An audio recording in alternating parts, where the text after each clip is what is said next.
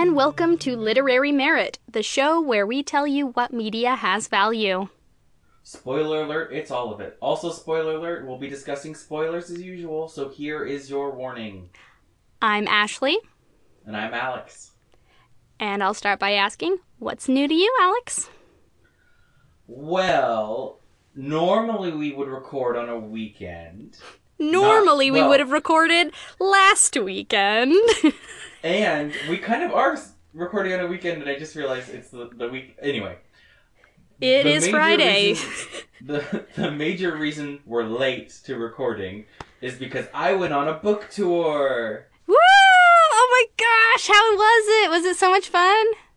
So it was mostly so much fun. I thought it was going to be way more nerve-wracking than it was. It really was not that bad, which says a lot. And I think that's like saying a lot about what I've sort of learned about my own limits and all that. But basically, I did one small little reading in Seattle. That went well, but it wasn't super great. And my books are now on sale at Open Books, a poetry emporium in Seattle, the world's only poetry-only bookstore. It's either world's only or United States only. I think it might be world's only, though. Yeah. So that's cool. It is so cool. Saturday, I had the free day, and I watched our topic for today.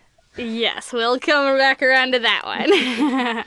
And then Sunday, I went up to Bellingham. Woo, and woo. it was just so wonderful. I missed Bellingham so much.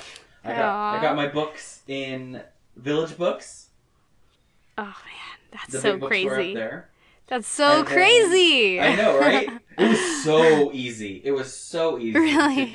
Yeah, they're like, I was like, so how do I go about getting my books here? And they're like, oh, we do consignment, so give us like $5 or $10, 5 of your books, and we'll see how it goes.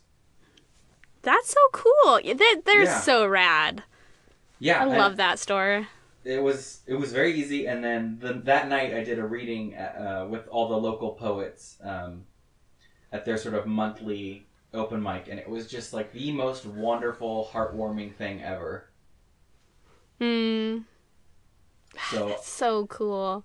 it was just awesome, and for like a little bit of it, I was toying with, oh, what if I moved back up there? But I don't know. We'll see. I bet it is so damn cold up there right now. Okay, so it had stopped snowing when I was up there, but there was still snow on the ground. No. It was like 35 degrees and Bellingham winds, so that's all you really need to say. I can't. That was the worst part of living in Bellingham for me was the cold. I don't do well in the snow, and I lived on a hill. Yeah. Like over by South Campus, Mm-hmm. and it was like when it was icy out, when it was snowy out, I couldn't drive away from my apartment because on that hill it was just sledding. There was no driving anywhere during that because I lived like in the middle of the hill, so I couldn't go one direction or the other. It was really bad. Yeah. But it is a beautiful, beautiful town. And in the summer, it's just like it's paradise in the summer. Yeah, well, I've been there so little in the summer. Yeah, well, because as a student. Uh-huh. The best time of year, and I'm not there. The best thing to do, here's a hot tip. If you go to Western Washington University in Bellingham, Washington, skip winter quarter and do summer quarter instead. Just work around that because you will be a happier person. Oh my god, like 8 a.m. classes during winter quarter was the worst thing that ever happened to me. Like, walking to school in the dark. Well, and for listeners, even if you get to campus, it's all brick, which is always wet. So it's an ice rink. It's so slippery. And you know, when it snows, like that, there's so much foot traffic that it gets stamped down into just like it's a glacier. Hard ice. It's hard ice. It's so bad. I never personally fell down, but a certain boy that I am engaged to fell down several times. Yeah, my parents actually bought me a pair of those like Yak Track like foot Nice. yeah, things so that he actually needed them more than I did, but he's a faster walker than me. I think that's the issue. I was down to take it cautiously, but he was just like trucking and it didn't work out. You gotta walk slowly, you gotta drive slowly. Well, gosh, and you ate at some lovely restaurants that I miss dearly. Oh my god, there were so many that I skipped too. I wish like I could just Boomers. like okay, Boomers. In my defense, though, like I ate breakfast and then I left before lunch, so. Okay, sure. How can you not go to Boomers? And I almost got QQ Lee's on the way out. QQ Lee's. For Man, $5, memories. like, it's so tempting. I ate that like 5 times a week. It's so good. Yeah, the places that I used to go to mostly were Boomers and On Rice. Mm-hmm. Yeah. The Thai place right there. Mm-hmm. Oh man, their peanut sauce is the best peanut sauce. I think I only went to On Rice once, and I went to the one in Fairhaven. Yeah. And that was the first time I had legitimate Thai food. And so I was so overwhelmed. I got something really weird. Oh no. See, we used to get every single time the rama, which is your meat, which for me was tofu, over a bed of fresh spinach with peanut sauce on top. And so, the tofu and the peanut sauce start to sort of wilt the spinach underneath. And it's perfect. It's perfect. I did eat at a fancy Japanese restaurant while I was in Seattle. And I tried some new how things. was it? It was good. I had... I don't know any of the names, but it was mostly they had ramens, but I had the one where you have a hot sweet broth and then you have the cold noodles and you dip them. Ooh. Yeah, I don't know what that's called. I'm so bad with all the names, but I had seen that on a YouTube video and I was like, "Ooh, I'm gonna try that." And that was fun. But the thing I tried that I was brave enough to try was the cow tongue. Oof. Which, I mean, isn't gross. It's not gross. It's just kind of it tastes like, I don't know, like a beef with a sauce on it with a different texture. Yeah, no, and that's in a lot of different, Mexican cooking and stuff uses tongue a lot. Will loves, cheek and tongue and stuff. I never had that, but I stopped eating meat at age 10, so... there are a lot of things I've never tried. What have you been up to? Well, I've just been really sick, but... Oh, no. Yeah. I did start watching Mindhunters. Ooh. And I'm really liking it. I've watched, I think, 4 episodes so far, and I'm really, really liking it. Is it what you expected? I mean, sort of.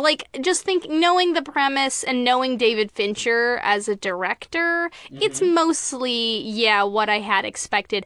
I guess I didn't realize it was so much about, the story of this man. Yeah. And sort of his life and his career, because, the way people describe it, it's it's about how they're pioneering this, psychology of sociopaths and psychopaths and stuff. And, but really, it's just about Jonathan Groff. Yeah, and I think that's what some people have disliked about it that I've talked to. I don't dislike that at all. See, I think it made me have to sort of reevaluate my opinion on it going through it, because I kind of did want more of the interviews. Yeah. Well, man, the Ed Kemper stuff is so good. Oh, my goodness. Oh, that guy is so good. He needs an Emmy. He's crazy good. And he looks a lot like the real-life Ed Kemper. Mm-hmm. Yeah. Ed Kemper, at least in the photos that I've seen, isn't quite as heavy as that guy. Yeah. But otherwise, I mean, it's just to a T, man. Wow. He's so good. And it's... I think the most unsettling thing of the whole... Well, I mean, it's all pretty unsettling. But for me, all of it. They're trying to pinpoint this one thing that matches all of them, or connects all of the different killers. But then the second and third person they interview, they're nothing like Ed. Nothing like him. He's just such a unique fellow that... Right? like, no one's like Ed Kemper. Well, and I guess maybe that's almost where a little bit of Hannibal comes from. You know? Yeah. Yeah, he's very articulate and conscious of, like, his own psychosis. Like, he knows what's going on with him, and he knows what's wrong with him. He just is like, that's just the way that it is. That's how I am. Yeah, it's really good, and I can't wait to watch more of it. But, also, I got a fun surprise today. Yeah, so I got home. I, like, rushed. I was in such a hurry today. Leaving work because I had to stop at the post office on my way home before, before I got home. And, I get off work at 4:30 and they close at 5. Oh. And so, I was just in this mad rush. And then I get home and I'm sort of like dealing with myself, trying to get set up. And then Dylan, my brother, gets home and is like, I got this package. I don't even remember what it is. And he opened it up and he's like, all right, I bought you a present. What? I was like, what? You bought me a present? He's the best brother ever. He opened it up. He bought me an official Capcom Monster Hunter Poogie plushie. Poogie's my favorite video game character in the entire world. Do you know Monster Hunter very well? I know the premise and I've seen... I know what it is, but I don't know the characters or anything. Well, Poogie is just a pig. He's just your little pig. He's your pet. And he's a little pig. And you can dress him up in costumes. And he's my favorite thing. Not many people know this about me, but I love piggies. I love them. And Poogie's the best piggy ever. And it's him, and he's wearing this little stripe outfit with his little bow on his tail. And he's the best Poogie ever. And I'm so happy, and I'm holding him right now. Are you excited for Monster Hunter World? I don't actually play Monster Hunter myself. I just really love Poogie. You know what? That's it looks great. Like, you're... Yes! No, it's just... I've just seen, Dylan and Will play it a lot, and I just really am fond of Poogie. And, so yes, I'm excited for, like, I think that Monster Hunter World looks really rad, but I probably am not going to play it myself. I've never played any of the Monster Hunters, and they're probably mostly outside of my skill levels as a gamer. Oh, they seem so hard. But from what I heard, Monster Hunter is going to be a lot more accessible. Or, Monster Hunter World? Yeah. Yeah, well, since they're bringing it to, like, a main console, I have to imagine they're trying to give it a little bit broader appeal. So they'll actually, sell some? Yeah, that would be great if it would sell in America. But I love Poogie. He's got so many costumes. My favorite one of his, though, is... it's basically just a diaper. And I think he has, like, a little curl of hair on his head, and it's called the Naked Emperor. It's the best name for anything, and he's just in a little diaper. So I'm really happy right now, because I've got my little best friend.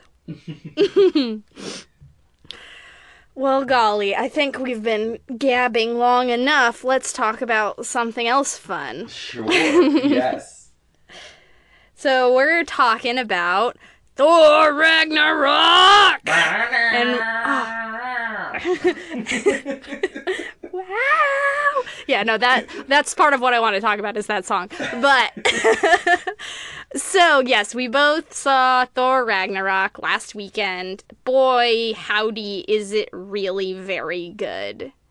It's really very good. It's very good. I kind of want to start off with the trailer. Sure, yeah, because dang, it was accurate. Like, it really was representative of the movie for once. It was, and I would go as far to say it's probably my favorite movie trailer I've ever seen. It's up there as far as really good, really effective trailers. Well, yes, we did talk about that back at the time, how you said that you would gladly let Cate Blanchett murder you. And I think that's still true. I'm just really... Spoiler, I'm really upset nobody else let her murder them. I mean... Yeah, she didn't do a great deal of really anything. She murdered the sort of, like... You know what? She murdered, like, all the friends. Yeah, the friends. The super friends of Thor. His motley crew of multicultural Vikings. Yes. All of them. And that would have been sad if they, like, actually put up a fight. If they mattered. Yeah, or if, you know, like, we got so... I mean, they were in... the Dark World. The first Thor movie. And they were in the Dark World a little. Also one of them was really featured in a storyline on Agents of S.H.I.E.L.D. Oh, really? Yeah. I didn't know that. Which one? The tall lady. The white lady. The lady. Sif? Yes. Sif, yeah. Yes. So she didn't die, right? She lived? Sif lived? I don't think she was in this. She was. She was? Unless you're thinking of someone else. So Sif is the girl. She looks a lot like Xena. Yes. She was in Thor, and she was in the Dark World. Mm-hmm. I'm pretty sure I know she was in it. I think she lived. Okay. But the boys all died. Oh yeah, for sure. Hela killed all 3 of those boys. Yeah, Hela killed. Yeah, and she just killed just a lot of Asgardians, just sort of like at one time.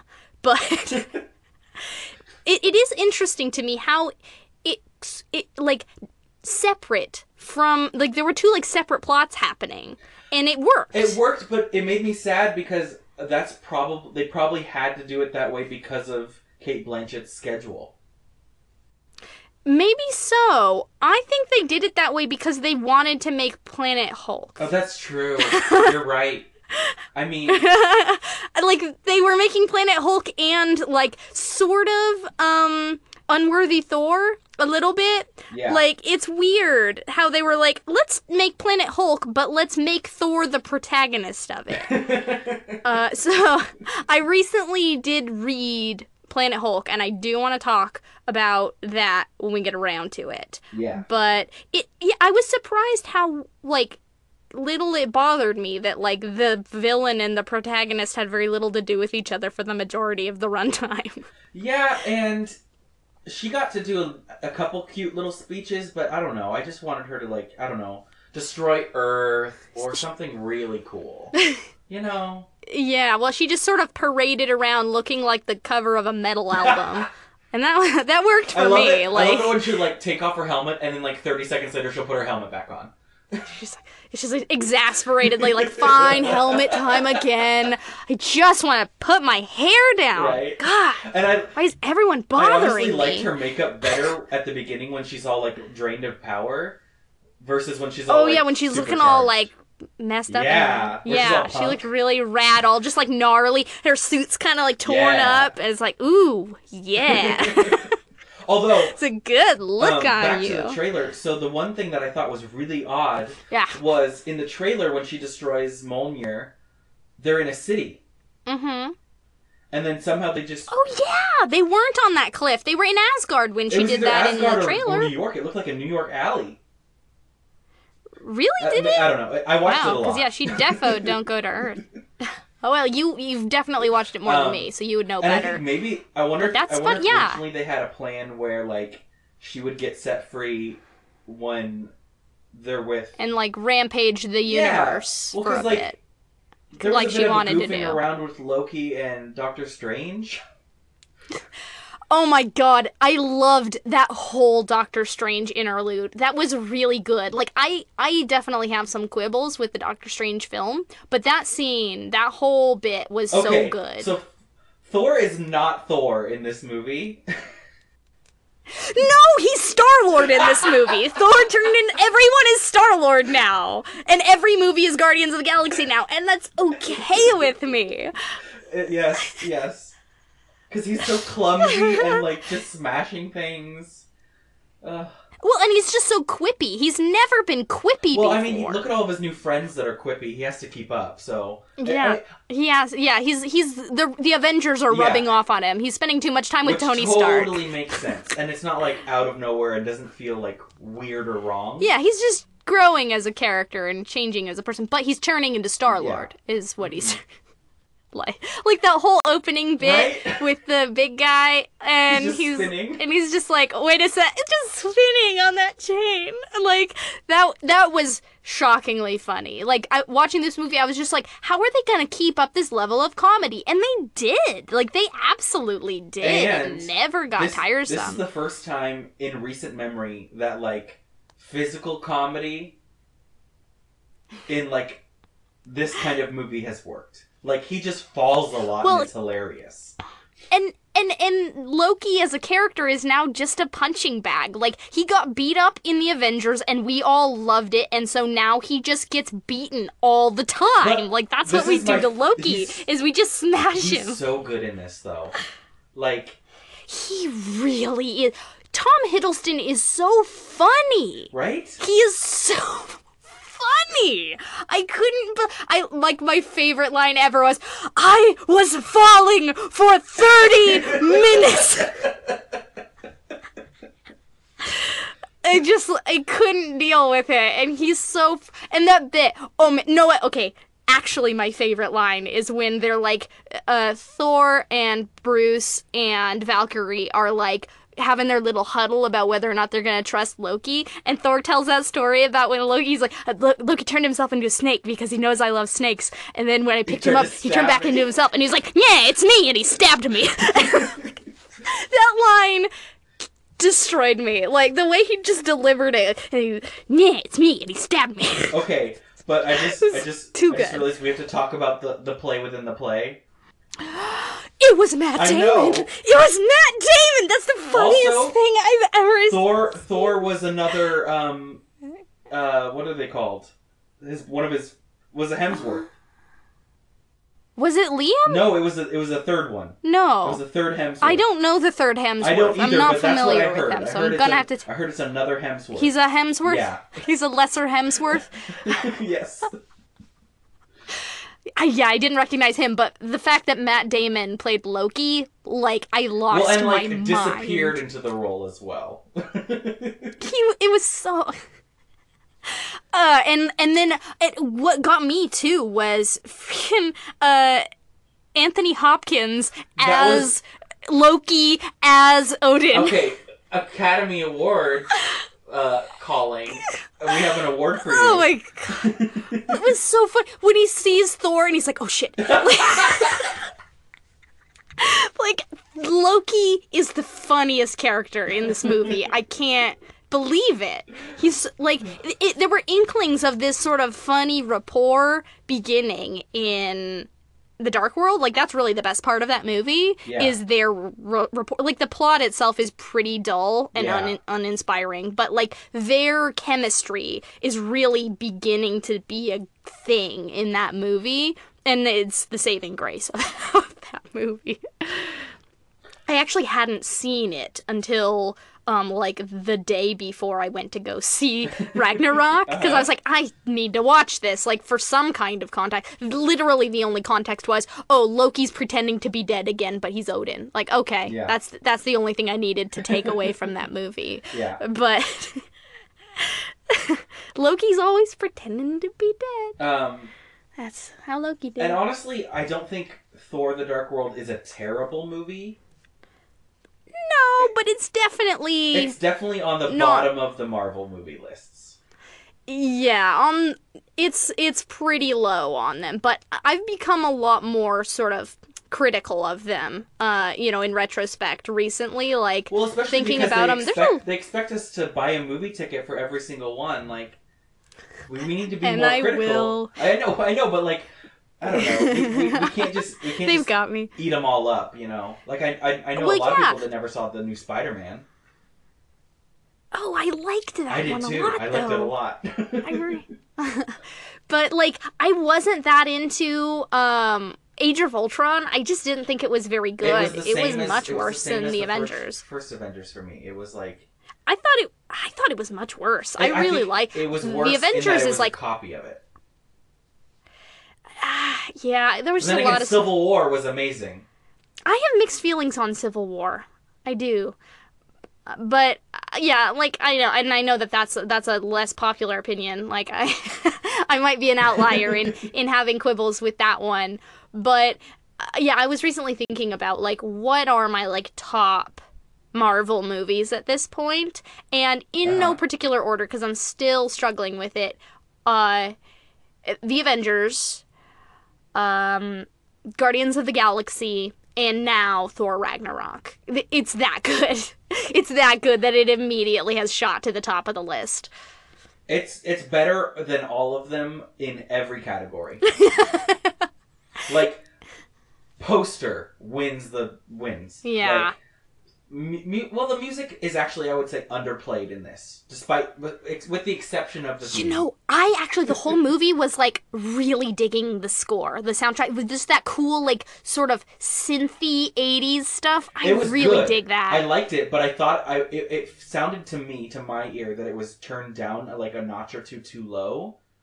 Oh, so it was just too, like peripheral. Rather than the score. Yeah, I was really digging, but, like, I'm really, really into, like, classic synth music, so, like, it was just a dream come true for me. I think I need to go to, like, Spotify and listen to the score. I want to do that. I would do that for fun. And I think I'm also I'm being critical of it because, a couple weeks ago I saw, Blade Runner, and that score was just, mind-blowing. Yeah, well, that's Blade Runner, so what are you gonna do? But, yeah, I was really digging the 80s vibes in this movie. Like, they really hit it pitch perfect. I gotta say, like, I was getting major heavy metal vibes. Are you familiar with heavy metal? Not very much, but I know what you're talking about. The animated anthology film that was sort of a spin-off of the long-running sci-fi fantasy anthology magazine, Heavy Metal. Like, it was, lots of heavy metal vibes. Just all of this, like, I mean, especially with the, oh gosh, what's the song? Immigrant Song, Led Zeppelin Immigrant Song that plays a couple times. Like, but even when it wasn't, playing, just like a lot of the imagery was just very, like, just ripped right out of that vibe, that whole thing. With Valkyrie, like, with the big, like, turret machine gun, and, like, what's his villain? For a second, I thought she was gonna, instead of doing the little turret, I thought she was gonna put it on her shoulder, like, Gamora. Yeah. Like Gamora in Guardians 2. And what's that doofus's name? When he's, like, jumping out of the ship with his two machine guns, like... Oh, Carl Urban. Yeah, that was hardcore heavy metal vibes. So, like, I was really, really enjoying all of it. And even the stuff, like, on Sakaar was very much that, because there's a lot of sci-fi and heavy metal as well. Sakaar was beautiful. I love Sakaar. Okay, so let's transition into talking about Planet Hulk, because so all of that stuff was loosely, and I emphasize the word loosely, based upon the comic arc Planet Hulk, written by Greg Pak, who's just the best, and so Planet Hulk, the comic, is actually about, Hulk is launched into space by his friends, because they're like, you're too hulky, you can't stay on Earth anymore, we found a solution, we're shipping you off to this great planet we found. Happens in the Marvel Cinematic Universe, just in more of an accidental version of it. It's an accident, he just accidentally goes to space and gets picked up by the portal thingy. In Planet Hulk, they ship him off on purpose. They're like, we found a friggin' Reed Richards. I hate Reed Richards. He's like, we found this great planet. It's like lovely and green and lush, and there's no higher life forms on it, just game, so you can just run about, have a great time, Hulk it up, do whatever you want. This is your planet. Bye forever. But there's this wormhole that seems to sort of discriminately pick people up from space and send them to Sakaar. It seems that this thing actually, like, chooses. Yeah. Mm-hmm. It's not ever made clear how it works, but it definitely seems to be deliberate. Well, I would venture a guess that it has to do with the Grand Master. Well, that's character's not in the comic. Okay. Yeah, I'm gonna very, very, very brief summary of Planet Hulk. Hulk gets dropped on Sakaar. Rather than being like a cool, like, techno neon garbage planet, Sakaar is more of an ancient Rome desert planet. Very, like, ancient gladiatorial thing going on, and there's this, Red Emperor who rules the planet, and he's of this colonizing race of Imperials, that have sort of taken over in a fascist way. He's, like, sort of a dictator on this planet. And people aren't great. People aren't happy under his rule. He's a bad emperor. And Hulk shows up and is the strongest ever. He's the strongest one there is. And he ends up being very successful as a gladiator. And some, like, rebels decide that they need his help launching, like, a coup. And he's not interested because he's Hulk. But he ends up sort of inadvertently becoming this, like, folk hero. He just sort of, by hulking around, he, like, ends up sort of saving these people. Yeah. He's a lot more articulate. It's interesting. At this point in the comics, Hulk is, like, just sort of a normal-brained person. Like, he's ragey and mean, but he can speak in full sentences and stuff. But he ends up sort of making some friends, including Meek and Korg, who I'm going to talk about in a minute. Boy, am I going to talk about them. And, like, saving this planet, and he ends up being made the new king. And he has this wife, and they end up, like, she gets pregnant, and it's like, oh man, everything's great. Hulk saved everyone. This is the place for him. Like, it's about Hulk sort of finding a place where he is appreciated. And he becomes king of Sakaar, and everything's great. And then the shuttle that he was in blows up big time, destroys the whole planet. And Hulk is devastated. Yeah, it's really, really bad. That's the end of the comic. Everything blows up. Everything he ever loved, everything he worked for is gone. He's the only one left because he's the Hulk, and even a planet blowing up can't kill him. So it's a really different story. Yeah. Basically, the only similarity is there's a planet called Sakaar, they do gladiatorial fighting there, and Hulk is present. And there's a little bit of the rebellion thing, but it's more of for humor's sake than for actual plot. Yeah, it's like a serious, like a serious civil war going on, like an uprising in Planet Hulk. So Korg. Now, I really, really liked him in this movie. Because he was voiced by the director, which is great. He was very, very funny. The only thing that he's a rock monster named Korg. But in the comic, he's a very serious person and very religious. He's a very religious person. That's sort of his defining trait. And Meek is nothing like he is in the comic. Aside from being a bug named Meek, that is about it. Because I thought it was really weird in the movie. He's like this little larva in like an exosuit. In the comic, he's just like a bug person, like with limbs. He's actually got like 6 limbs, and he's like a bug boy. And he's actually Hulk's best friend. Aww. He's his best friend. Like, he's this little scrappy guy, and he talks, and he's really funny and cute. And he has this huge arc where he ends up, like, doesn't have a hive because they were all killed when he was first hatched, and then he, like, finds that some of his hive is still around and becomes their king, and, like, he, like, has a metamorphosis and turns into, like, a big king bug. It's really great. Like, it's a great story, and in the movie, he's reduced to, like, this is Mike. He's got sword hands. Like, that's it. That's all there is to him. Like, he's got sword hands. It's like, sword hands? He doesn't even have sword hands. Where did these sword hands come from? What is it? And I liked them. I really liked Meek and Korg in this. I thought they were very funny, but they barely resemble their counterparts in the comic. They need their own Amazon original series. Meek and Korg. Well, I'm sure they're gonna play a role in whatever's coming next. I'm terrified of what monstrosity Infinity War has become. This Infinity War is gonna be... Well, because they play a pretty big role, especially Meek, in the following story arc after Planet Hulk World War Hulk, where Hulk brings all his little friends that survived, like him and his like buddies from the gladiatorial days, like they survive and they get on a ship and they're headed for Earth because he's gonna get his revenge. Like he's like, I hate all humans now. Everyone on Earth is gonna pay because of what they did to me. And it's this whole big thing.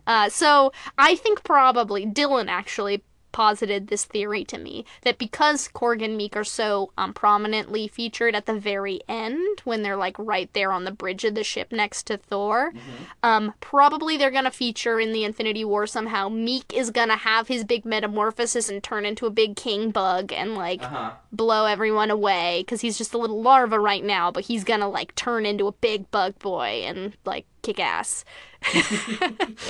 So yeah. Interestingly, though, because, you know, Planet Hulk is very much about, like, colonialism and, like, oppressed native peoples. Because Miek's race of insects are the natives of Sakaar. And they've been, like, colonized by these red dudes. And I think that Thor Ragnarok is also a colonialism story. But it's more on the maybe less. It's more on the part of the what are they called? Thor's people. Asgardians. Asgardians? Yeah, well, yeah.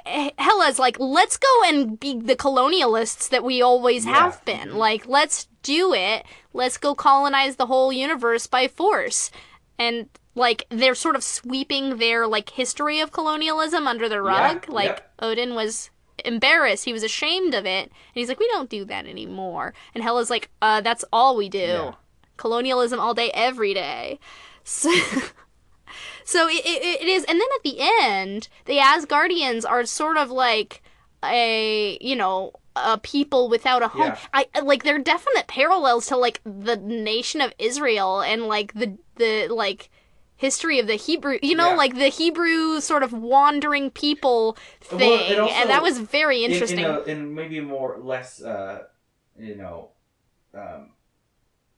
pessimistic, sort of idea. It also makes me think of like the Vikings because they were so tied to their ships. Yeah, well, they definitely colonized, but in different ways. Yeah, I mean, like at the end of the movie, they're we tend to think of. It's just people living on a ship, Yeah. But it also makes me think of. I was gonna say it, but I totally forgot. It totally reminded me of Titan AE. Oh, that hadn't occurred to me. Just like the whole like colony ship kind of idea. Yeah, sure. Yeah, I can see that. I can see some similarities there. One thing I will point out that did kind of bother me was how white the Asgardians were. Yeah, at least Heimdall was like hero front and center. Yeah, and there were a couple. Like I was really glad that Heimdall got his time in the sun. And there were a couple extras, but it was like lots. And so that's part of what makes the sort of colonial story maybe less effective than the one in Planet Hulk, because Planet Hulk is just like multicultural, like aliens of color, like they're various species, and the most of the heroes are not the imperial race of the imperial race of Sakaar. The Asgardians are supposed to be the Vikings. Yeah, they're coded very Northern European. I mean, if you're going with that, sure, it makes sense that most of them are white. But I mean, I don't know. Like, these are like crazy space aliens. Exactly. And it's also a movie in 2017. It's like, come on, work a little harder. Yeah, no, there's no real reason other than just that visual coding. But like, we can deal with that. Like, honestly, as far as my own education, I accepted in Thor, the first one, and if that passed me, it makes sense. But now I'm like, again, try a little harder. I mean, like, this is a thing that happens in a lot of fantasy where they're like, well, it would just be unrealistic to have non-white people. And it's like, there's a lot more in this that's unrealistic. I think we can accept some brown people. Like, it's not that wild. And I mean, we do have a woman of color as a lead. Yeah, and she kicked all the asses. And she was a Valkyrie. Like, I thought that was really cool. Yeah, and Heimdall was just kicking ass up and down. Oh boy. Idris Elba. Mm. That was another subplot going on. Yeah, well, they had to have a, like, proxy hero in Asgard since Thor was busy planet hulking. Yep. It was very weird to me, seeing Planet Hulk play out with Thor as the hero of it. Oh, and we'll say, though, Jeff Goldblum. Yeah, I was just about to say. Oh, Jesus, he stole every scene. He stole scenes he wasn't in. He was so good. Oh my God. Jeff Goldblum is the funniest man on the planet. Just like... He's also, much more... His little assistant lady, I mean, she wasn't little, but she was phenomenal. His, like, bodyguard person. Yeah, she was really fun. Yeah, liquefying the one guy. Yeah, why are you giving me the liquefying stick? I don't need that. It's a minor offense. Yeah, you can go back to Asperg. Asperg. His delivery is too good all the time. I don't understand how either. I mean, it's so good. I just don't understand Jeff Goldblum, how he can be real. I don't know. He's too funny. So he's supposed to be the same sort of creature as Star-Lord's dad, right? I honestly have no idea. I think. Where did you get the idea? I think he's a Celestial. Is he? Yeah, if I remember correctly. Oh, yeah, I didn't pick up on that. Here, possibly. I'm gonna click on his link. Oh, he's one of the ageless elders of the universe, so I don't know what that means. He's just some big important fella. His brother is the Collector. Oh! Yeah, what? Yeah. Jeff Goldblum is the Collector's brother? Yeah. What? Yeah, there's some interesting things, yeah. Whoa! That's fascinating information that kind of puts the whole thing in a new light. Well, and they have similar makeup. Apparently it's not makeup. Either that or these brothers got similar fashion sense. Oh, that's funny. That's funny. And I think I learned that from... There's that one lady that does those comic YouTube videos, and we've talked about them before, and I'm totally blanking on all information other than that. But she talked when they had the trailer came out for Ragnarok. She sort of talked about all the influences and Thor Hulk or Planet Hulk and the Grandmaster and all that. Yeah. Is it? Are you talking about the Polygons like comics series? Mm-hmm, mm-hmm. Yeah. That's good. I just recently watched their new video, part 1 about Watchmen. I'm really excited for part 2. Nice. Yeah. But God, like, what a fascinating... Yeah, because the character that he's sort of replacing in Planet Hulk, the Red Emperor, is the worst. He's just like... He's basically just your stereotypical, like, evil murderous dictator. Yeah. Like, he's got this cool exosuit that he goes out in and, like, kills people in the arena when he feels like it. And Hulk manages to, like, hurt him a little bit while he's in that suit. That's, like, the first thing Hulk does. Mm-hmm. And they're like, whoa. Like... The Emperor is untouchable when he's in his suit. Like, how did he do that? And it kicks off this whole thing where they're like, it's like the Emperor is fallible and this guy is better than him. But they replaced him with Jeff Goldblum, and that was a lot more enjoyable. Oh, yeah. It was very enjoyable. I just loved, like, when they... When the, like, rebels are, like, getting the ship to leave and they come across Loki just, like, still, like... And Korg's like, I'm Korg. I want to hop on this spaceship and fly out of here. You want to come? I really want to point out I love that. Taika Waititi's influence. As far as I remember, yeah. I have not heard a New Zealand accent in a major motion picture like this. And there are at least 2 characters with New Zealand accents. Yeah, well, I mean, like, if there's anyone, I mean, there's the Flight of the Conchords dudes, and that's it. Yeah. Like, they are from New Zealand, and they're, like, the only famous New Zealanders. Well, and the famous movie that they were in together, or the movies that they've been in, have been his movies. Well, I mean, Jermaine Clement was in Moana. He was in Moana, Taika Waititi wrote the script for Moana, the original, the first draft. Yeah, so fair enough. But, yeah, there you go. New Zealanders gotta stick together. But no, Jermaine Clement was also the bad guy in Men in Black. Oh, 3, yeah. But I don't think he was even using a New Zealand accent in that. I think he was just sort of British. I can't remember, because that was a weird one. Yeah, he was Boris the Animal, and I don't think he was having his own accent in that movie. Yeah. But, yeah, I love New Zealand accents, and I gotta say, like, totally weird for Korg, but I liked it. Well, and it's such a great, like, role for him to give himself. That's not gonna, like... Yeah. You know. He's peripheral. He's just, like, it's just fun. He's just like a cameo, sort of. It's a better cameo than Stan Lee, I mean... Yeah. Although Stan Lee's cameo in this one was very good. It was very good. Yeah, probably more lines than he's had in a couple of years. Yeah, Actually, he had quite a few lines in, I want to say it was the second Guardians of the Galaxy, when they're whizzing past.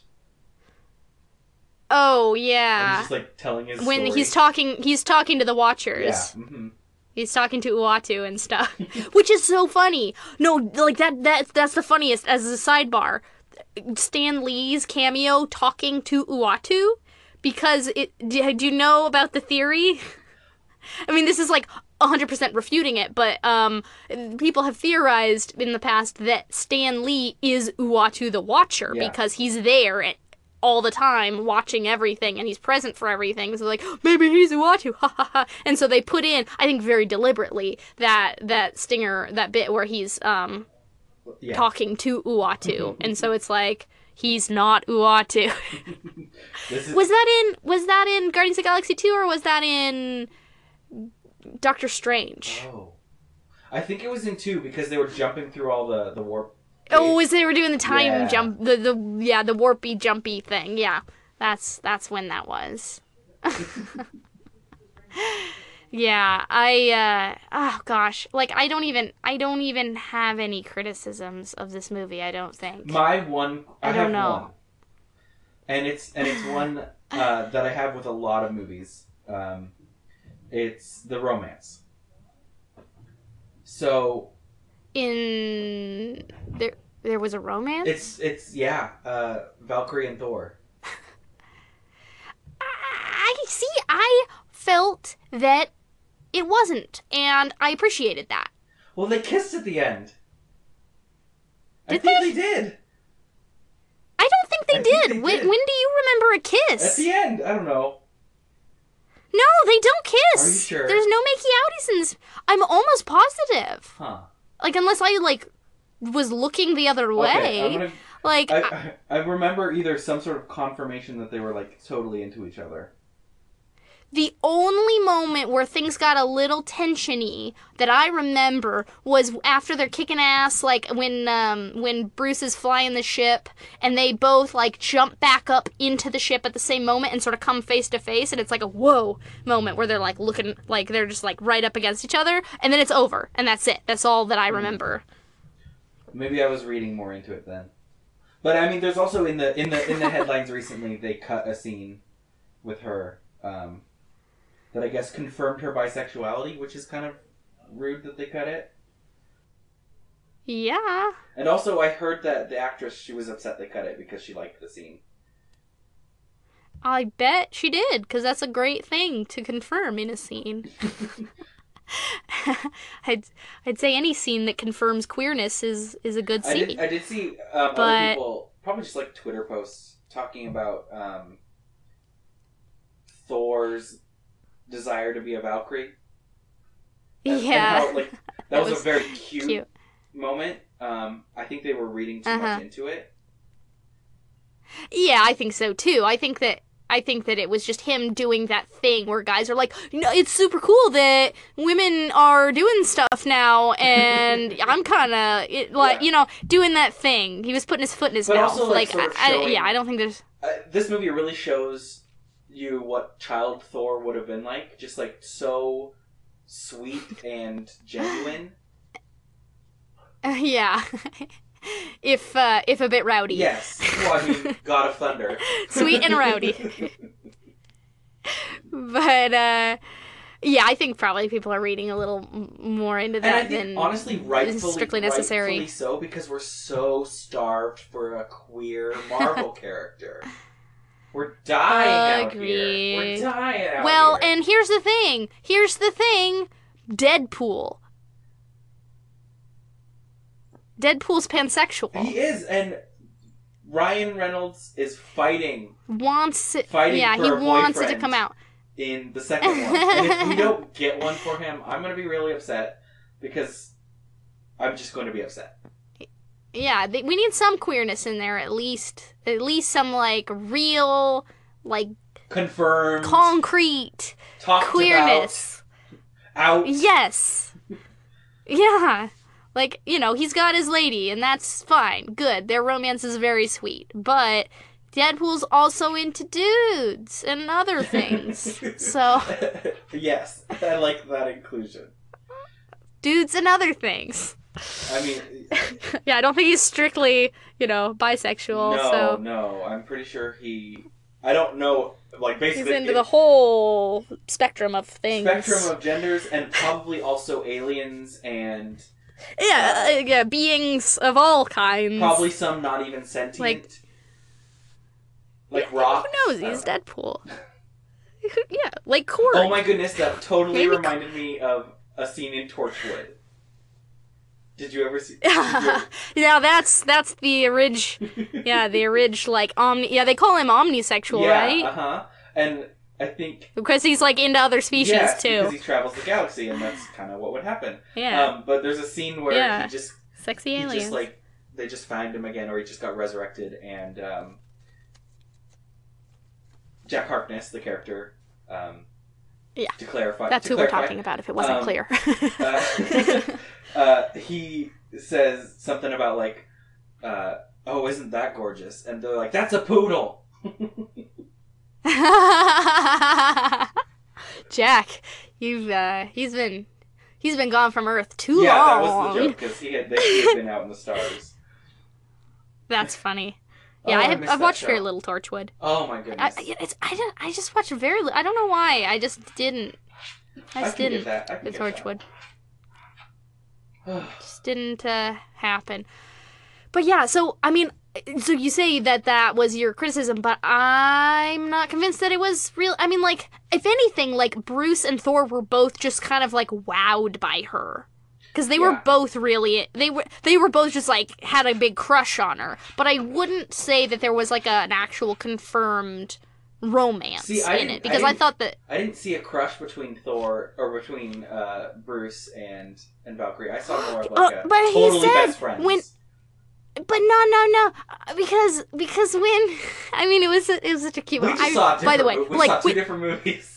We did. Well, but that speaks to, that's sort of a testament to it, because there's just a lot to take away from it. It wasn't, first reading isn't necessarily it was the entire thing. I think it's what it was. But so speaking of which, Ruffalo, man, there's too much to talk about in this movie. We didn't even get around to talking about him and how much I loved his portrayal of Bruce Banner. I love Mark Ruffalo, and I love him as Bruce Banner, but when they first run into her, and, like, Bruce doesn't really remember her, but he kind of remembers her, he's talking to Thor, and he's like, oh, she's so cool and beautiful, and, like, what is those tattoos on her face? He's, like, rambling about her to Thor, and he specifically says, like, she's, like, really, he says something about her being, like, awesome and, like, pretty, and like what are those tattoos? Is that the number of people she's killed? And, It was just him, like, being totally out of his gourd because he's been a monster for 2 years, but, like, it's sort of unfiltered Bruce, and he said something about her being pretty, and I thought it was really cute.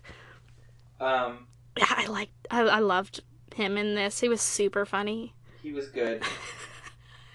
The planet designed specifically to freak me out! I loved all the freaking, like, Hulk parades. The Hulk parade! Yeah, that was fun. That was fun. With all the, like, green powder and... Yeah. I wish that they called him the Green Scar. That's what his gladiator name is in Planet Hulk. And I thought, like, why didn't they call him that? Like, they just called him the Champion. It's like, not the Green Scar! It's a rad name! Call him by it. Yeah, so, like, I'm not sure I have... You know, maybe if I were to go back, like, I could find honestly it would take another viewing. Yeah. There was just so much to take in. It's so much to take in, but it wasn't like... Okay, I'm totally gonna read DC. It wasn't, like, overwhelming. Like, there's a lot going on. But, like, DC, particularly, my problem with Wonder Woman and also Batman vs. Superman and upcoming... Justice League. It's just visual noise. It's just a lot. I mean, Wonder Woman was definitely better, but yeah, it's just a lot. Wonder Woman was good until the final battle. The final battle was just like... Yeah, and then it just turned into all the other ones, which was a shame. Yeah, and that's... And somehow Marvel has avoided that, which I appreciate. Mostly, yes. It got a little messy in in Doctor Strange. Oh, okay. I will say, like, probably my favorite part of Doctor Strange is the visuals, though. It's amazing. I mean, yeah, it's but crazy. But there are parts where you're like, my brain can't understand this. See, I'm just thinking more like, you know, the big battle at the end of Age of Ultron. It's just like a bunch of robots and explosions, and I'm like, I don't even care anymore. Too. Yeah, whereas this movie robots was blowing up everywhere. Very colorful. It was beautiful. I loved the look of Sakaar. It was totally different than the comics, but I really loved it. I was like, ooh, Sakaar is like colorful garbage town. That's fun. Well, that's something they learned. I'm pretty sure that's something they learned from the success of Guardians, as Guardians was so colorful, and people loved it. Yeah, it's just a lot of fun. Well, yeah, and the 80s thing, too. Like, it's just like, okay, bright colors, lots of quips. This is Guardians of the Galaxy 3. It kind of is. But better than Guardians of the Galaxy 2. Like... Oh, for sure. The humor was way better in this. It was so funny. I didn't like the humor as much in the second Guardians. It just wasn't as snappy as the first one, for sure. Yeah. It didn't work as well, but dang, the comedy in this one was A+. I don't know, like I think, I mean, probably, but I've definitely said my piece about it. Like, A+ movie, very, very good. Lots of interesting things. About Cate Blanchett? Let's just talk more about her. Yeah, let's just talk about her generally. I mean, Goddess of Death. Yeah. I mean, like, what better role? It's interesting to me that in Marvel they've changed that goddess's name, because in mythology she's just called Hel. Yeah, why add an A? Because they don't want to just say Hel all the time. I guess, but like, I don't know. mean, partially because it may just be confusing, you know, to have like true. A death god called Hel, and it's like, but it's unrelated to the Christian Hell, totally separate thing. It's just a coincidental name.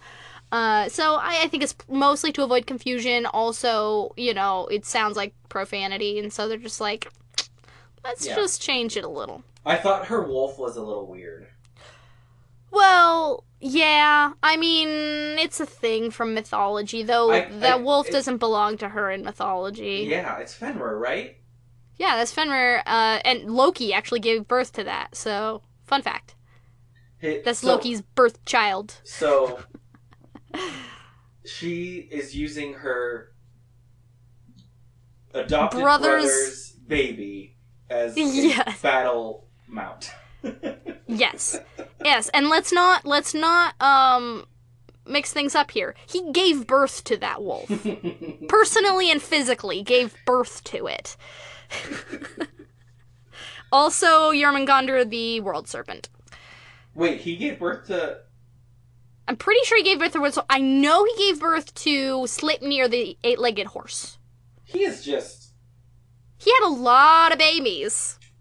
Yeah. That's what Loki did, a lot of. Just lots of trouble and babies, monster babies. Yeah, I thought Fenrir was a weird addition. Also, we just haven't done... He just didn't do anything. CGI wolves still don't look great. Yeah, I was getting some Twilight flashbacks. Oh, yeah. I get that they're supposed to be big and scary, and that's like a something for Hulk to fight, but, like, I really didn't like that.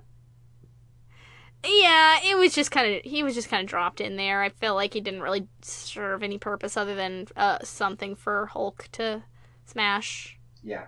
That was fun, but ultimately a little pointless. Oh, I loved at the end where Hulk tries to fight the big lava guy. He tries to fight this, like, you won!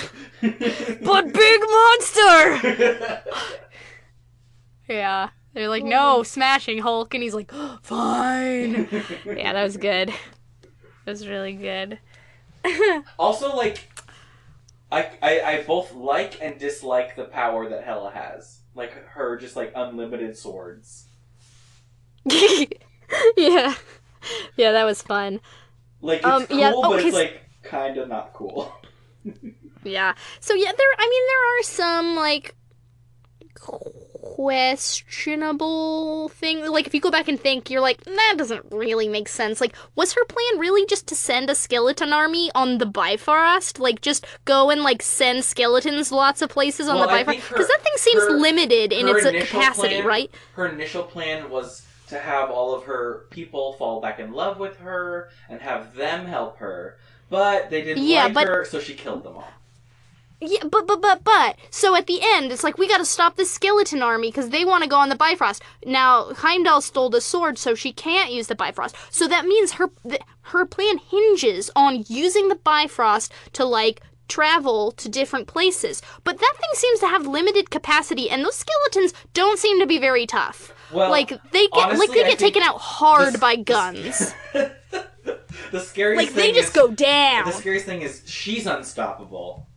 So if she got out. But then why does she even have those skeletons? Like, what are they even doing? Friends. It's a little bit of an iffy plan. It's like, you're really, like, that Bifrost has a really limited transportation capacity just based on, like, area, you know? Yeah. So, like, I'm not sure what she was gonna do there. But it's fine. It's fine. I don't care that much. But that bit is a little, weird. Yeah. Because those skeletons aren't worth anything. They're not worth anything. No, they're just henchmen. Like, they can just be taken out hardcore by just guns. So, they're not useful. Yeah, I'm not sure how her plan was gonna go if it, like, she's just like, happened. I'm gonna suck up all the power from Asgard, look sickening, and then just kill everyone. Yeah, sure. Just kill everyone. Yeah. Just do that. That's what she does. So, we are mostly at time, but do you want to talk about Stranger Things 2 for Let's just give an overall how we thought, or what we thought and how we felt. Yes, let's do that, because we both also finished watching Stranger Things 2, and we have to mention it. Okay, so I thought it was better than the second season, or than the first season, in my opinion.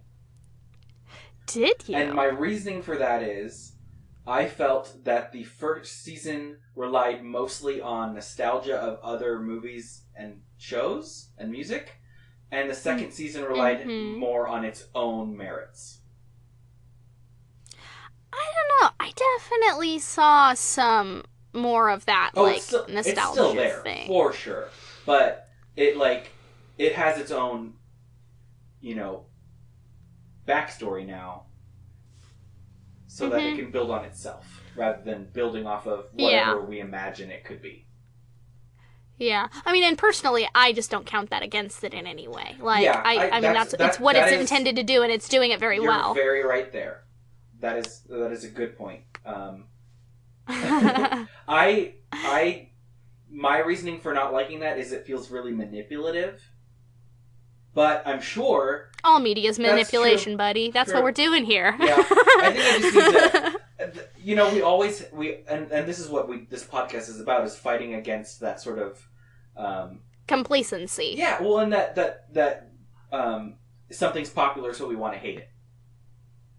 Sure. And I think that's what I'm fighting against with that first season. I think if I went back and watched it, I'd love it even more. But I out and out loved season 2. Although people do have a lot of issues with episode 7.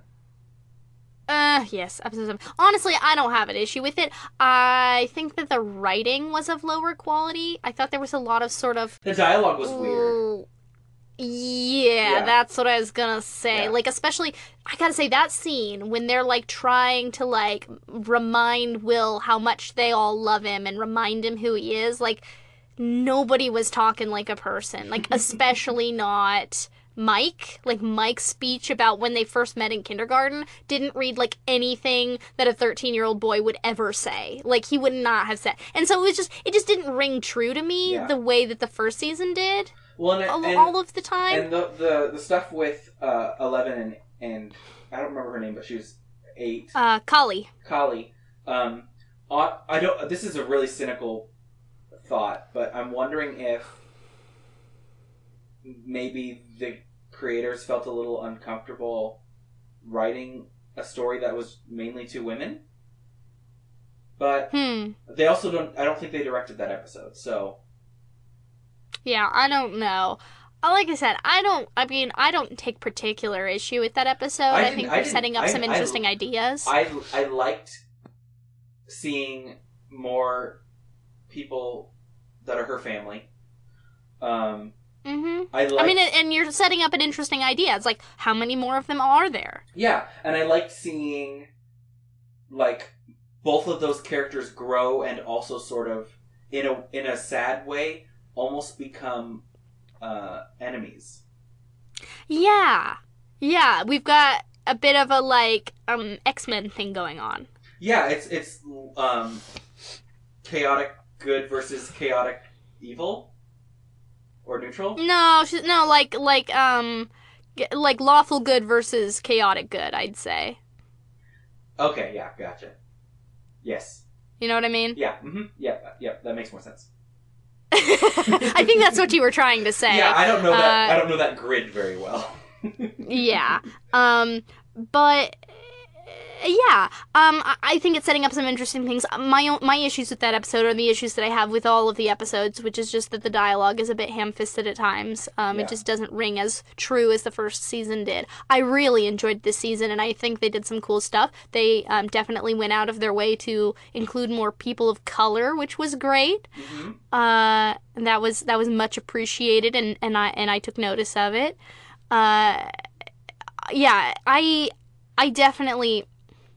You know, I thought that they really went out of their way to redeem Steve further. They're like, boy, if you kind of were left with a bad taste in your mouth about Steve season 1, don't even worry about it.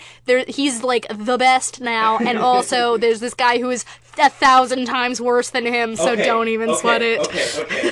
So, on the topic of Billy, I am obsessed. Like... he was the quintessential 80s bully. But I was talking to a coworker, and I think they were talking about how they just can't stand him. I'm like, don't worry, he'll make sense. He's not just a ball of rage for no reason. No, he totally makes sense. I mean, I'd say he's a really thoughtful look at those typical 80s movie bullies that are, like, weirdly homicidal and just absolutely sociopathic. Mm-hmm. And it's like, oh yeah, because, like, he's abused. Yeah. And it totally works, and it breaks it down, and it's like, it looks at what that would really be like in real life to come up against a person like that. It's not just like, he's the worst, he's a big mean bully, oh gosh. It's like, no, he's messed up, and everyone knows it, and it's not okay and he's like that. He's trying to hide it. And boy, is he a charmer. That scene is, like, so arousing. It's so messed up, though. Oh, completely. Completely. Yeah, it's oh boy, it hurts, like, just to see him be so manipulative, and you're like, damn, like, Max, I'm so sorry that this is your life. Like, this guy, he's just really troubling, and so it was great for her to, like, get, for him to get his comeuppance and for her to put him in his place. But like, that was really cathartic. We definitely have to talk about the actor. I think his name's Dacker. Yeah. He is so talented. Dacker Montgomery. He is so talented in this role. Like, so... He looks like he's about, 36, but yeah. He's not a 17-year-old boy in any way. He's scary, legitimately terrifying. Like, he's so believable. He's so real. He's the realest part of this season. You're so afraid for everybody in his path. You're so afraid for him. Yeah. And, this is coming off of his first major role, which was the Red Power Ranger. Oh my god, he was? Yeah. I didn't even know that. And it was he was good at that, and I saw that. But this is such a nuanced role. Yeah, it really did stand out because, like I was saying, I felt like there was something a little bit false about season 2, but he was really real. Yeah. Mm-hmm. I really... but, in almost a heightened way. I don't quite know how to describe it because it's it was so true, but also sort of beyond real. Yeah, yes, it was very, stereotypical, but also... It was definitely being played up for effect. Very, very true, but larger than life. Yes. Mm-hmm. Yeah, it worked super well. And so him with Max, she was great. I really liked her. And I think he was good to have because Joyce is a little more grounded in this season, whereas she was the hyper-real character before. Yeah. Well, because she's she knows what's happening now. And her son's there. He's just not having a good time. Yeah, she's, worried all the time, but at least she's, on solid ground. Yeah. And Bob! Okay, Bob! So when I first started watching the first episode, I was like, Sean Astin, what? I thought it's perfect, because he was a Goonie! Okay, and they're the Goonies! But I was so confused at first by his casting, but by the end, I was like, Bob all the way, Team Bob.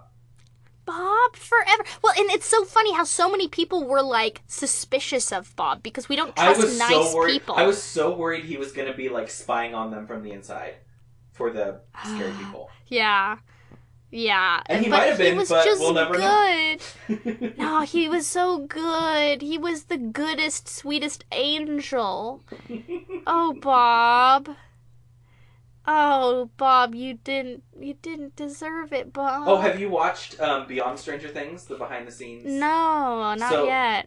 They talk a little bit about his last scene, and how they're we're just gonna keep making it bigger and bigger and bigger because he needs the biggest exit. Oh, it hurt. It was really, oh no, Bob. He's they're just ripping him apart, and he's, oh no. I would definitely Bob. watch that at least that episode of Beyond Stranger Things because they also show how the logistics of that scene and who was actually attacking him. How they filmed it. Yeah, it was like a writing intern. Just grab whoever's on set. And she was just attacking him for hours and hours because that's how long it takes. Oh my god. Yeah. Yeah. Jeez, that's funny. But I would recommend everybody watch those because they dedicate each episode of Beyond Stranger Things to a pairing. So there's the Dustin and Steve episode. There's the kid, the Friends episode. There's the adults. Yeah. 11 and Hopper. Also, she's got a daddy now. It's hosted by the principal in Community. Wow, that's weird. It's so good, and by the end, you're he's because the Duffer Brothers are there the whole time for every episode. And you're and he's oh, I wonder if they're all going to high school next year. Can I be one of the new teachers? And I'm yes, yes. That would be so funny. Oh man, they're going to high school. That means their science teacher is getting left behind. I know. Oh, he's a great guy.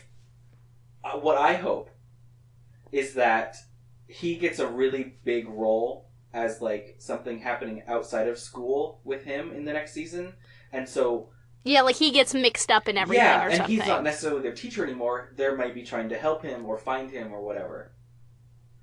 Yeah, that would be something. Because I like that actor. Because he's great. I thought he was very And their, nice their relationship with him is just really nice. Yeah. Mm-hmm. And, that ending really warmed... But the ending just really warmed my heart. It was nice to have just a good, happy 80s movie ending at the school dance. Like, that that was well earned. I really loved that everyone got their little moment of good happiness, Yeah. A lot of people are a little upset about how that was filmed, though. How it was filmed? So apparently, the actress who plays Max, that was her the kisses for the takes for that scene. Those were her first kisses, and apparently she was a little pressured into that. I mean, it sucks. Like that's kind of the how it just goes with child actors. Like I don't know what you do. And like, yeah, I would have been fine without them kissing.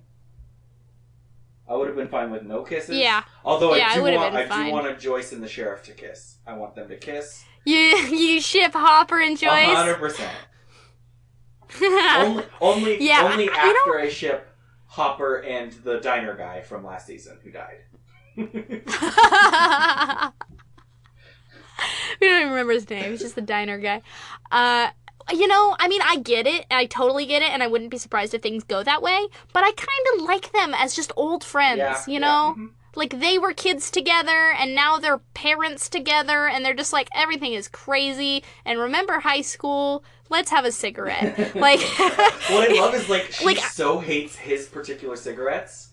Yeah, because she's like... Because she smokes too, but she's always like, ew. And I'm like, you smoke too. Yeah, well, I think he smokes cigarettes that don't have filters. I think that's the issue, because she was like spitting, like she had some like tobacco in her mouth or something. I think he smokes filterless cigarettes, and that's the issue. What a tiny issue to have. Yeah, but it's a good little bit of business, that's true. Just a fun moment of like, it was like a break, it was a little bit of a breath, a pause, and it's a character trait that the more particular, the more real. Yeah, but so like I wouldn't be shocked if it turned into a romance between them, but I really love them as just dear friends, just dear old friends who have been through hell together. Like, them just reminiscing is very sweet. But I mean, just to talk a little bit more about the ending there, it was just so nice because season 1 ended so tragically. Yeah. That it was nice to just have, it was like, and then bum, oh no, actually the day hasn't been fully saved. But they all got their happy ending. Everyone, I mean, maybe not Steve, but he's okay. He's got a little mentee now that he can, have his little brother, but like Nancy and Jonathan finally got together because friggin' obviously, and Barb got justice. Barb got justice, and finally like Mike and Eleven get to just like be friends and have some peace, and have their little cutie pie thing going on, and it was nice. And, like, there's hope that, like, people are gonna stop teasing Will and he can just, like, be a kid. And, like, it was just so, it was such a relief. Yeah. After everything. To have that great little 80s movie ending. The Duffer Brothers also talk about that ending in the behind the scenes because they didn't want to have to continue something. Yeah, they have the option of picking it up, but they don't have to. Well, they're for sure going to do another season because it's so popular and they have to. But, like, they don't have to continue. Like, they don't have to jump right in, They can sort of let the story breathe a little bit. Yeah. Because from season 1 to season 2, it's like, we have to fix some loose ends. Yeah.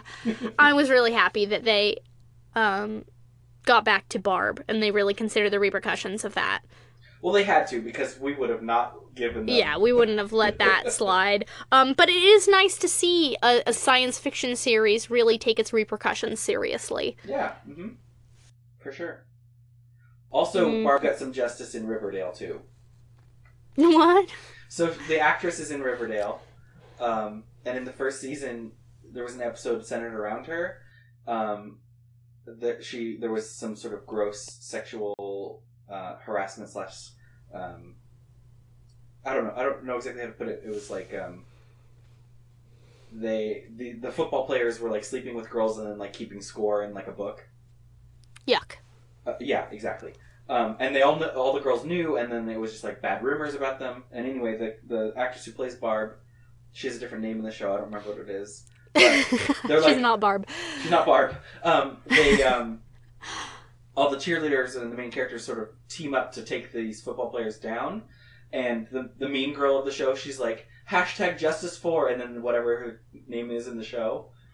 Little and I was wink. like, that's so good. There's a little audience wink there. Yeah. That's fun. Yeah. But, yeah. No, Stranger Things 2 was great. I really liked it. I thought they did some cool stuff, and I cannot believe how long we have to wait for season 3.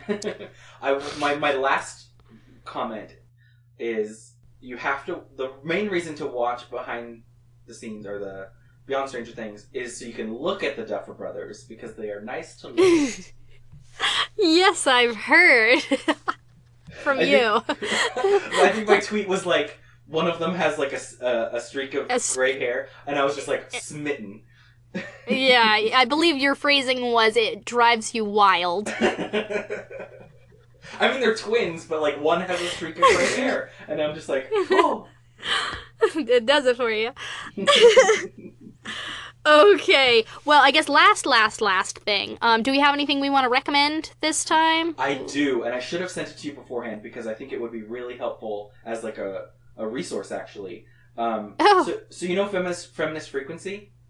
Of course. So they have a new episode of their Freak Show, which is a great title, called "My Milkshake Duck Scares All the Women from the Yard," and they define the term milkshake duck.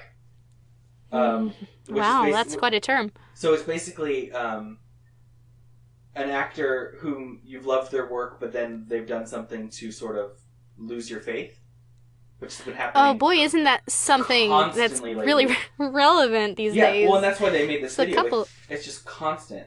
And so they list 3 ways to deal with that in your personal life, like ways that you can sort of come to terms at your own distance. So like you can, and I don't know them off the top of my head, but there's just so you can either deal with it. I'll link it. Yes. I'll link it in the show notes on YouTube. Yeah, and especially if you're feeling grody lately, as most of us are. Yeah. Either... I mean, we've got, Kevin Spacey, we've got Louis C.K., I've known about Louis C.K. for years, but it's finally coming out in a real way. It's a growing list, which is good, but also very complicated. Yeah, it's really sad. And sad. It's good and sad. So definitely I would, if anybody's having issues with just coming to terms with all of it. Obviously, this isn't a answer, but it gives you some options to sort of distance yourself as far away or as not so far away as you need to be from the artists and their work.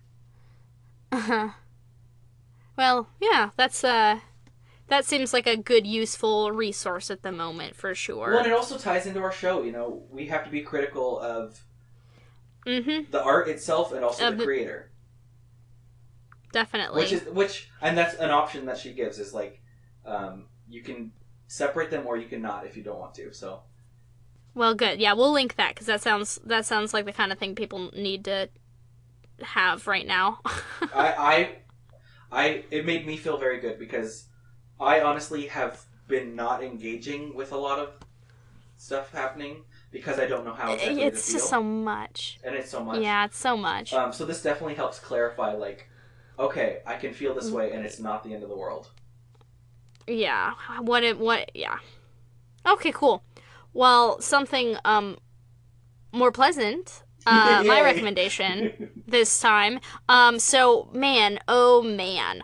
So have I mentioned the podcast Tanis before? I think I must have at least name dropped it. So it's what I actually am recommending is its sort of sister podcast, The Black Tapes. It's a good time. It's like a docudrama, sort of like fictional documentary type thing. Very X-Files, very fun. Basically, this woman is working, she's a journalist who's working with this this guy who debunks like paranormal events and things. He's a skeptic, a professional skeptic basically. And but he has this series of cases which she's the main character, Alex, she starts referring to as the black tapes because he keeps them in these old VHS cases. And basically it's the handful of things he hasn't been able to debunk yet. And so she's like basically starting out doing sort of a profile of him and what he does, and she's like, we should go through these, like, you and me, let's work together and look at these black tapes and try to figure them out, let's investigate them. And so it's really fun. It's this really great sort of paranormal mystery docudrama podcast. It's a good time, it's a lot of fun. It's just spooky good times. And I have recently blazed through the entire backlog, and now it's on a season break, and it's killing me. But this is a great time to hop in, because you've got some time before the next season starts up. Yeah, so you can catch up. Yeah, I think the third season just ended. So, hop in now, get ready, it's good times. But because Tanis is a similar sort of like paranormal mystery docudrama series, and the characters in it are the same characters, Alex Regan and Nick Silver. Nick Silver is the protagonist of Tanis, and he's like the producer and friend on the Black Tapes. Oh, cool. And then Alex Regan is the producer and friend on Tanis. So yeah, they're not real people, they're just characters, but they're like persistent people. Though it does get a little funky when you think about how these two are supposed to be actually occurring simultaneous to each other, because in the fiction, like, this is for real and this is happening in real time. But if these two things are happening concurrently, it raises a lot of questions about like everything, because things got pretty crazy in Tanis, and it's just not like made reference to in the Black Tapes whatsoever. Oh, yeah. And it's like big life changes for Nick, and it's just like, and Nick's here and we're talking about my stuff. So like, it's a little weird, and you just sort of have to separate them, but both are great. But I've been listening to the Black Tapes and really digging it. That does it for today's episode. Thanks for listening. Please subscribe to us on YouTube if you absolutely love us, and like this video if you like us. You can also find us on iTunes, Google Play, and Anchor.fm. Please rate and subscribe so more nerds can find us. Check us out on Twitter at LitMeritPod for updates and news. And thanks to Jonathan Colton for the use of our theme song Fraud from his album Artificial Heart. Until next time, remember... No guilty pleasures.